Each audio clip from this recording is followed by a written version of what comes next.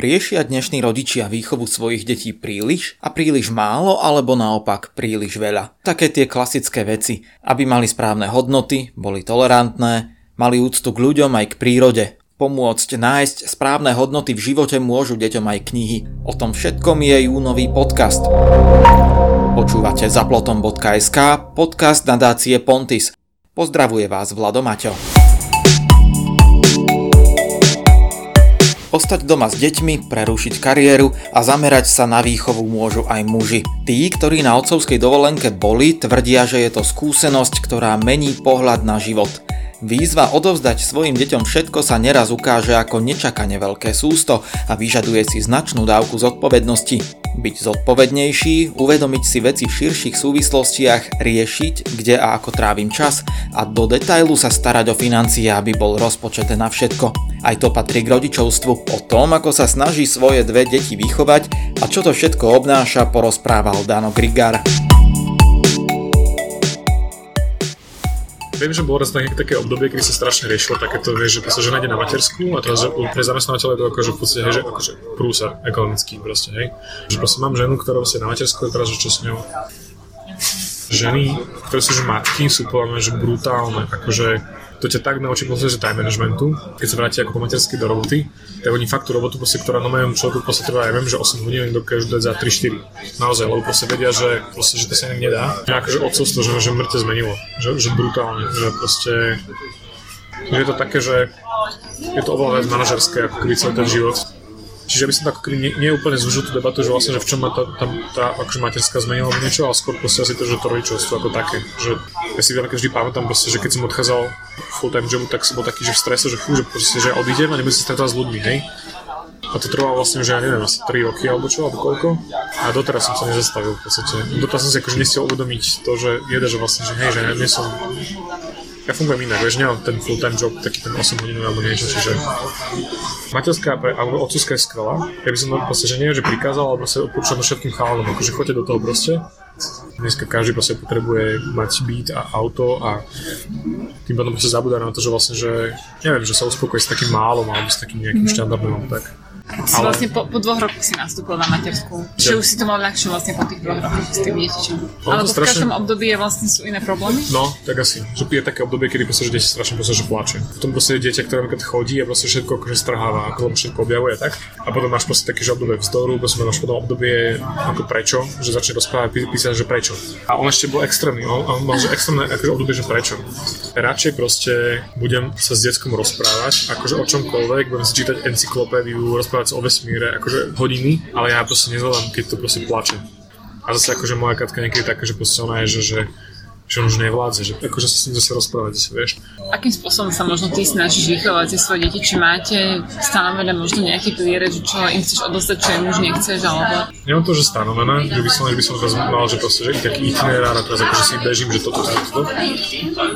Chcel by som byť ako keby aj, že je mi jasné, že proste, že teraz neviem, teraz keď si kúknem nejaké sociálne siete, hej, že neviem, že ja si tým deťom proste fakt nebudem rozumieť. Príde mi to tak infantilné celé, tie nastupujúce veci, že vlastne ani ten akože nebudem chcieť tomu rozumieť, hej, že ma to nebude baviť. Na druhej strane, ten sen môj je taký, že proste, že môj proste, on už bude mať 10-15 a bude stále taký, že bude odsej vnímať toho ako keby inšpiratívneho človeka.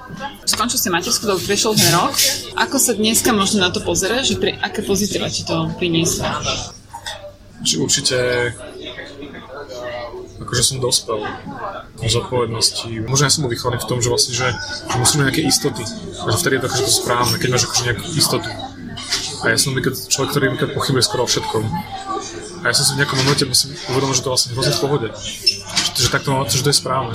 A to je z hľadiska to rodičovstvo, vieš. Je to čarovné, akože to rodičovstvo. O čas sa s deťmi možno deliť rôzne. Naučiť ich nájsť si v živote chvíľku aj na knižku je veľmi prospešné. Dočítať sa v nich totiž môžu aj o témach, s ktorými si rodič nemusí vždy vedieť poradiť. Príbehy v týchto knižkách otvárajú aj témy, o ktorých sa dosiaľ s deťmi takmer nehovorilo. O inakosti a tolerancii, o smútku po smrti, o tom, ako prišli na svet bez bocianov. Príbeh slovenského vydavateľstva EJ Publishing rozpráva Jana Hošek-Hofštater. Tú prvú knižku, ktorú si napísala ty, tá bola o čom? Sexuálna výchova. Tá knižka vznikla na popud, že môj syn, keď bol malý, tak sa začal pýtať na tieto veci.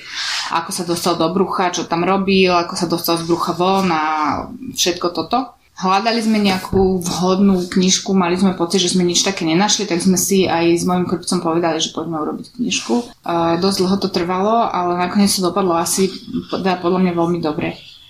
Mala si nejaké odozvy od mamičiek, že... Čakám stále vlastne na taký nejaký veľký hejt, ako keby dodnes, ale už to podľa mňa asi nepríde, lebo naozaj tam sú vaginy, penisy, všetko tam je nakreslené, rozpísané.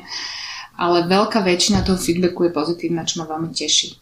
Treba sa baviť o ľudskom tele aj s deťmi a vlastne keď sa od malička s deťmi bavíte o takýchto veciach, tak tá dôvera rastie. Potom neskôr, keď už by ste chceli, aby sa s vami rozprávali o sexe, tak je väčšia šanca, že sa budú. Lebo ste si to od malička vybudovali ten vzťah. Takže. Ako prichádzali potom ďalšie knižky? Knižku prvú, ktorú som napísala ja, teda už ju máme adoptovanú v portfóliu, je o tom, ako prichádzajú na svet. Potom máme knižku o smrti, vlastne respektíve takú smútkovú pre deti, ktorí niekoho stratili. To je taký viac menej pracovný zošit, ktorý jedna psychologička napísala. A to je prekladová, to je z Nemecka. Potom vlastne sme vytvorili túto knižku o inakosti, o rozmanitosti, kde sú rôzne inakosti, kde je to pre malé deti, pre škôlkárov a prvákov. Sú tam vlastne také veci, s ktorými sa denne bežne stretávame, ale ešte stále je to tu ako keby problém, že rodičia nevedia, ako reagovať na dieťa na vozíčku, na starých ľudí, keď černoško nastúpi do škôlky, alebo nejaké mentálne postihnutia a takéto ďalšie veci, takže to sa objavuje v tejto knižke. Koľko ste vydali dosiaľ vlastne knižiek a už aké sú plány na ďalšie obdobie? Vydali sme 6 a jednu sme adoptovali. Čiže máme v portfóliu 7 kníh. A teraz najbližší plán, vlastne na jeseň ešte chystáme ďalšie 3 knižky a okrem toho chystáme sériu komiksov, to budú 4 knihy a budú všetky 4, je to pre tínedžerov, pre mladých ľudí na tému dnešnej revolúcie. Ešte k tým knihám, o tých okrajových témach, úvodzovkách, prečo je dôležité o nich písať? Prečo si sa dala aj na tieto témy? Mám pocit, že je to nejaký moment, ktorý môžem aj ja vstúpiť do toho, ako táto spoločnosť vyzerá alebo bude vyzerať a že sú to veci, o ktorých hovoriť rozhodne treba, lebo za mňa sú to vôbec nie okrajové témy. Za mňa sú to úplne prirodzené veci, ktoré by jednoducho mali takto byť, mali by sa o nich takto učiť v škole, v rodinách sa o tom rozprávať. Ale žiaľ Bohu je to na mnohých frontoch vnímané ako, že sú to citlivé veci a netreba sa o tom rozprávať a treba to riešiť niekde zavretý, možno maximálne v tichosti. A s tým nesúhlasím. Podpora, voľnosť, hranice. To všetko je potrebné, aby sme vedeli vo svete fungovať. Dôležitá však je forma, akou hranice nastavujeme. A tu si treba pamätať 2 základné postoje. Jasnosť a láskavosť. Lektorka rodičovstva hovorí, že neposlušné dieťa neexistuje. Ani zlý rodič. Ak sa spolu totiž vnímajú a počúvajú, dokážu každý vzniknutý problém vyriešiť. O tom, ako kurz efektívneho rodičovstva vyzerá, hovorí lektorka rodičovstva Martina Vagačová. Generácia našich rodičov, mám pocit, že je taká pomerne kritická k tej našej generácii, že vy všetko príliš riešite. My sme všetko robili automaticky, intuitívne, takže je táto generácia rodičov taká, že rieši až príliš? Práve je málo ľudí, ktorí skutočne sa začnú o to zaujímať, že o tú funkčnosť, respektíve o to, ako tomu porozumieť, ako to uchopiť.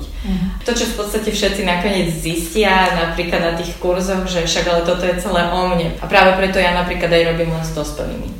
Ja keď čítam nejaký článok o výchove, tak ma vždy prekvapí to množstvo negatívnych reakcií až hejtov, ktoré sa vždy pod takýmto typom článku objavia. Prečo práve tieto témy budia také emócie a takú potrebu ľudí vyjadriť sa k nim a dosť často veľmi negatívne. Ako by to naráža na konfrontáciu, že teda to aj ja som s tým asi mala niečo robiť, alebo nemal. Mnohokrát ľudia sa potom obraňujú, že no mňa vychovali úplne inak a som zdravý a nepotrebujem ani psychiatra, ani psychológa a fungovalo to. Pokiaľ by sme vychovávali naďalej takými tými odmenami, trestami, to všetko má človek pod kontrolou a tým pádom je to istota. A je to jednoduchšie. Ozývajú sa hlavne tí, ktorí dokázali to dieťa akože upratať, respektíve ani nemá odvahu sa proti ním postaviť. Mať veci pod kontrolou je veľmi lákavá a dôležitá vec. Rodičia vnímajú tie deti ako svoju vizitku. No a ako náhle idete vzťahovým spôsobom, vytvárate priestor na to, aby to dieťa mohlo skúšať a hľadať tú svoju cestu, ale tým pádom robí aj chyby. Ale v podstate ten rozdiel je len v forme, ako dávame tie hranice. Ak naozaj som zameraná na to, že vyvolám čo najnegatívnejšiu emóciu alebo proste bolesť, tak to je teda forma, ktorá ubližuje, ktorá ide do vzťahu, ktorá sa neskôr môže prejaviť a naozaj deti učí klamať, takému kalkulu, bohapustému a podobne. V tej jemnejšej forme je to o tom, že som pevná, jasná, tiež to nedovolím. Zároveň to prijímam, že áno, potrebuješ sa to naučiť, chápem to, pozerám sa na to, aby to, čo z toho vznikne, keď sa ti niečo nepodarí, tak to treba napraviť. Ten rodič musí byť autorita, ale prirodzená. Jasné, že je jednoduchšie dieťaťu rozkázať a ono z toho strachu proste urobí. Krátkodobo to funguje, ale dlhodobo tie deti naozaj žijú v inej spoločnosti, ako sme žili my. A potrebujú hlavne rozmýšľať a kriticky rozmýšľať. A to ich môžete naučiť jedine tým, že majú voľbu. Spomínala si vlastne, že odmeny a tresty to je tá ľahšia cesta. Zatiaľ, čo na tých trestoch sa asi zhodne väčšina rodičov, že áno, že to je zlé, tak tie odmeny sú stále tak ťažko uchopiteľné, respektíve také podmieňovanie, že ak toto zvládneš, tak potom bude zmrzlina, bude toto. Do akej miery je to pozitívna motivácia, keď to začína byť teda nejakou manipuláciou alebo vyslovene niečím negatívnym? Manipulácia je to od začiatku, pretože v podstate my vieme, že toto je niečo, čo to dieťa bude ťahať a my chceme, aby rozumelo, prečo to robí. Ja chápem, že úplne malé dieťa logicky nerozumie, ale emočne cíti a vidí, že toto som robila aj bez ničoho a odrazu mi chcú dávať odmenu. Ja si myslím, že je prirodzené sa odmeniť, to robíme všetci, ale nemala by to byť podmienka vykonania tej veci nejakým spôsobom. Áno, ono to vyzerá, že to nemá žiadny vplyv, ale práca, ktorú rodičia chcú, aby bola vykonaná, aby bola dobre vykonaná, aby bola ešte lepšie vykonaná, tak sa stáva len prekážkou k tej odmene. Robili taký pokus s čítaním, že budú za to dostávať deti odmeny. A o chvíľu si vyberali knižky, ktoré mali väčšie písmená, hrubšie strany, veľa ilustrácií, akože čítali knihu, ale čítali menej a ani nevedeli poriadne, že čo čítajú a časom naozaj akože ich to prestávalo baviť. Takže tá odmena v konečnom dôsledku není nekonečná.